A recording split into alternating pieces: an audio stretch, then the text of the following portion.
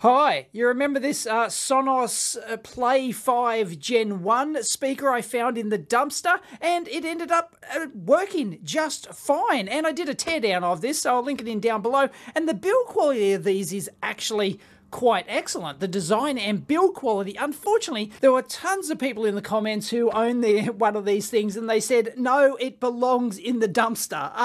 Because Sonos are just evil in terms of how they, this Gen 1 product is not compatible with the new Gen 2 software, and that's probably why it got tossed out. And then the software is a real pain in the backside to actually get working. So to get this Gen 1 working, I do have to use the older obsolete Gen 1 software, and then you've got to create accounts and you've got to do all sorts of things. And even though it has a line in like this, you have to actually register the thing first and then get all the software working, get everything set up before the line in will work. So even if you want to use it as a dumb speaker, you can't just plug in like your shoe phone into here and then just have it work. And this is what I want. I want to use it down in the dungeon down there as a speaker. I just want to plug my shoe phone into there and just have it work. But it doesn't work. You've got to set the stupid thing up. You've got to give them all your details, and you can create a throwaway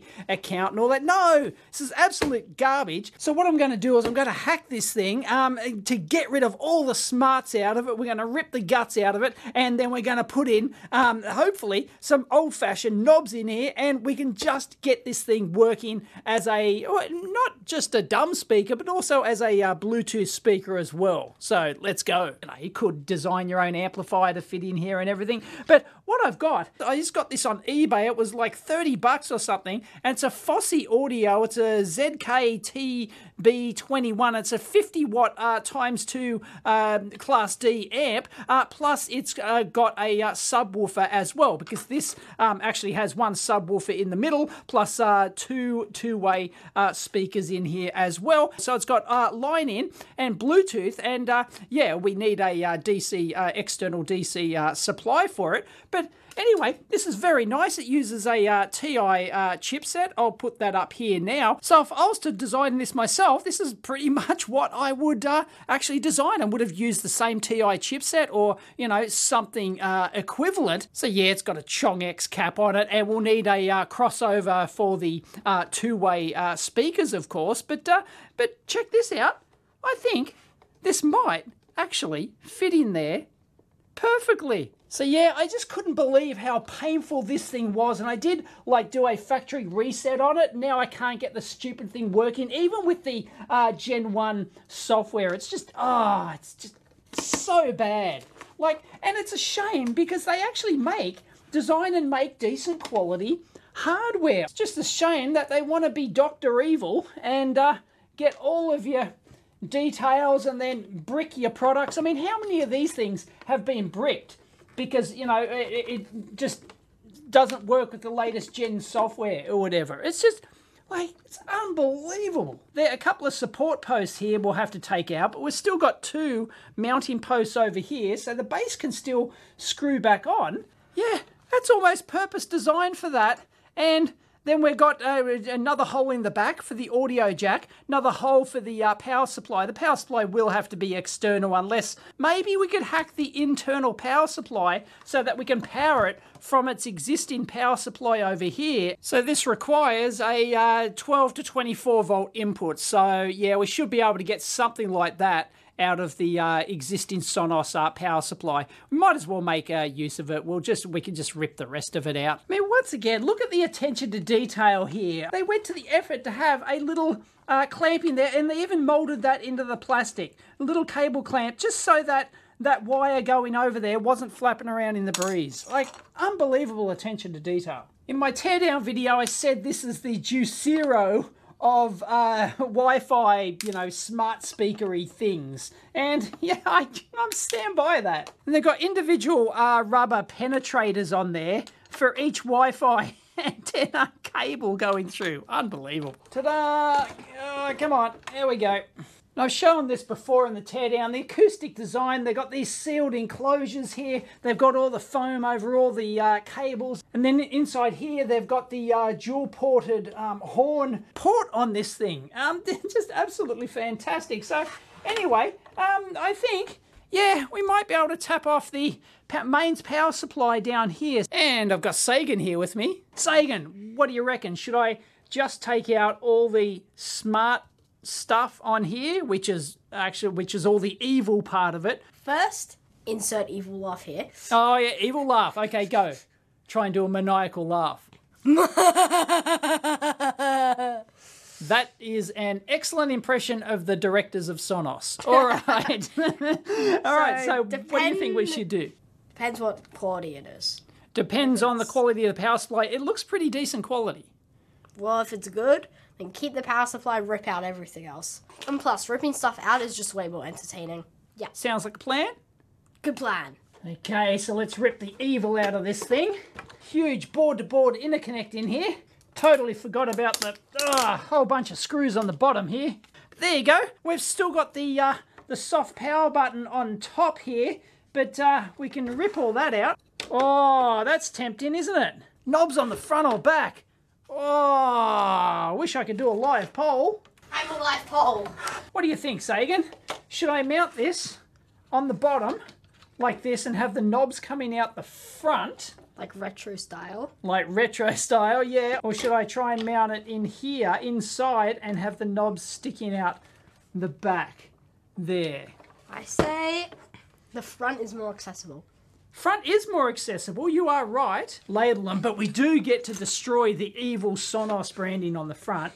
What do you think we should call it? Should we call it the Fronos? Free Sonos? From its evil captors? Yes. Fronos? All right, it's going to be called the Fronos. Now, the reason why we can't just mod the amplifier board here and just like bypass all the intelligence and just feed the signal directly in is controlled by a Cirrus Logic 44800 down here, and this is an I2S audio interface chip, and then it's a PWM output driving the audio, the discrete PWM audio section here. So it's not like we've got like an analog amplifier in this thing that we can just feed the audio signal into. Unfortunately, if you wanted to design something, if you know, to feed in I2S digitally, if you wanted to do that, but you know, look, it's not worth this amount of design effort to actually do that. Anyway, there's all the evilness. It is Gonski. Look at the design effort they went to for this, just the power switchboard up the top with this custom rubber grommet here to get the acoustic seal in there. Unbelievable. Like gilding the lily. There you go, we've got out the entire Sonos PCB, and I'll show you that Cirrus Logic down there, and then all the 5-channel PWM. That's a discrete transistor solution over there, driving the, and there's the output caps and inductors, and the output filtering for the Class D. But the audio power supply out here, you know, it's got to be 12 to 24 volts, something like that. Does that help us? Voltage test points? Was the designer nice to us? No. We should be able to work this out by deduction. Look at this isolation here. They've isolated all of the mains supply over here from all the digital. This is all digital ground plane here. What is this device? What is this 6-pin jobby? A common mode choke there. So, aha, I think that is the main voltage output. So we could even desolder that and remove all of the power from all the stuff on this side here if we're not using it anymore. Right, so let's actually measure the voltage here. Of course, all this stuff along here is all mains potential, so we'll use our patented takeaway protection mechanism here. I can physically see that the center pin is ground. It's to the ground plane. 25 volts, bingo. That's a volt above our 24 maximum, so I don't know what the absolute maximum is. And the other one, 11.6. So we haven't quite got the 12 to 24, but that's going to be good enough for Australia. Oh, curiously, you can see the Ernie Bernie mark there on the PCB, where the all the 5 channels audio is just, that's where it's gotten hot, right? So there are our output driver transistors on the bottom there, discolored. Cool, huh? Okay, that choke is gonski, so we should be able to just wire into these two caps here are in parallel. Jacon brand, never heard of them. Anyway, 35 volt jobbies, they're in parallel, and they're the that's the 25 volt output. So just wire across that, and I did check the data sheet for the TI chip. It will accept up to 26 volts, so 25 volts, no problem. Let's just double check that, make sure there's no sense business going on. Yep, 25 volts, no wuckers. All right, that'll work nicely. And we've already got an existing hole, or multiple holes, we can feed down there as well, and we can acoustically seal those if you want to get all audio foolery. So we'll just run the wire under the bottom there and through there, and we can access, and we can wire that into the board on the bottom side. No wuckers. Right, so now we have to clear space for our board to go in here. So we've got to cut out those. You don't have to use the Dremel. You can get in there with a nice pair of flush cutters. And then the bottom here, we have to actually remove these ones as well. They're a bit trickier. Someone was very unsure of the manufacturing date. Either that or somebody on the production line was bored. Whoa. There you go. Look at that Bobby Dazzler. It's almost like it's purpose designed in there. There's plenty of height in there, no wuckers, and beautiful. And if you wanted to, you could actually cut that off and just use that as a label plate on the front. And you could definitely choose either front controls or rear like that. I think front is better because, you know, you've got it sitting on a bench. You want to be able to adjust the volume. You might want to be able to, you know, tweak the individual responses. And that's actually got a clicky on-off switch as well. It doesn't switch off the mains, but it at least switches off the power to the main amp down here. So yeah, I'm thinking front, and then that will just fit in there nicely. It is curved though, unfortunately. It's curved a little bit, so that's a little bit of an issue, but still, yeah, no worries. Unfortunately, we don't have enough room to get in there for that Phoenix plug, really, so I'll just desolder that, and we can solder the wires directly into that later. Mrs. EEV Blog has made an appearance. You think controls on the front? I could have controls at the back, but I think controls on the front. Oh, yeah, on the front. Yep, front. Front. Yep. As long as we keep these cool tubular-like things. Cooler tubular-like, the cool tubular-like things. They are tuned ports. So they're the acoustic chamber. It works as a big acoustic chamber, so they've got acoustic foam, and these ports are specifically designed to match the resonant response of the chamber and all that sort of thing. So why they look like a trumpet. Which is why they look like a trumpet. Yeah. Correct. Okay. Thank you, Mrs. EEV Blog. I took care of that. Look at that. It's going to fit in there, practically, like almost to the millimetre.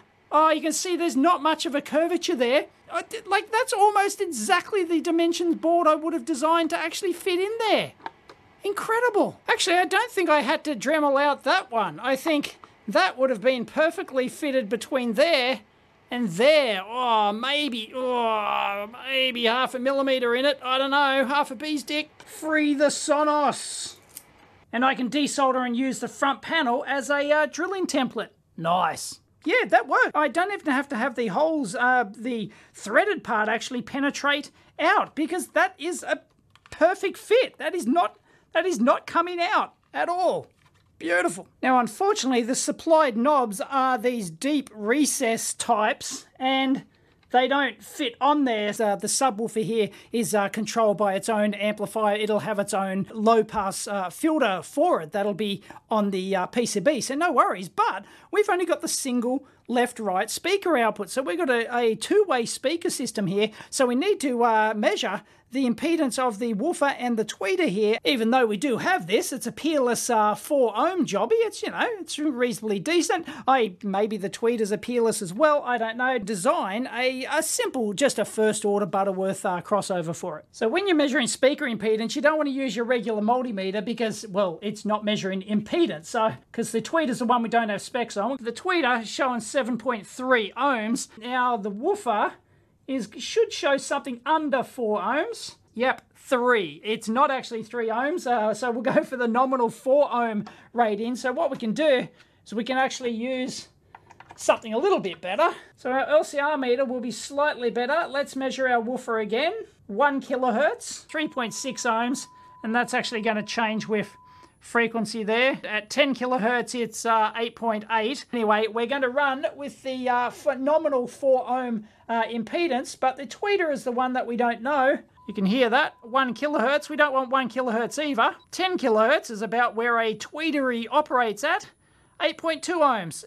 That's good enough for Australia. We'll take 8.2. So if we go to an online calculator, a 2-way crossover, none of that 3-way rubbish. Now, the frequency here, I'm going to be using this mostly with audio, like to listen to podcasts and videos and stuff. So speech, you want the crossover to be high enough to avoid the vocal frequency range. So some studio monitors I've got here, they avoid the vocal range, and they're a 2.8 kilohertz crossover frequency. So 2.8 sounds all right, 3, something like that. Now, you've got a ton of options. Go in the comments down below. Come on, flame away. I'm just going to go, which is good enough for Australia, a first order Butterworth. You can go right up to a 6 order Linkwitch Riley first order Butterworth, which is just going to be a series capacitor and a series inductor. Boom, there it is there. 6.9 microfarads, that's close enough to the 6.8 mic standard value, and the inductor is 230 microhenries, near enough to 220, something like that, which is a standard. Anyway, if you want to have a look at these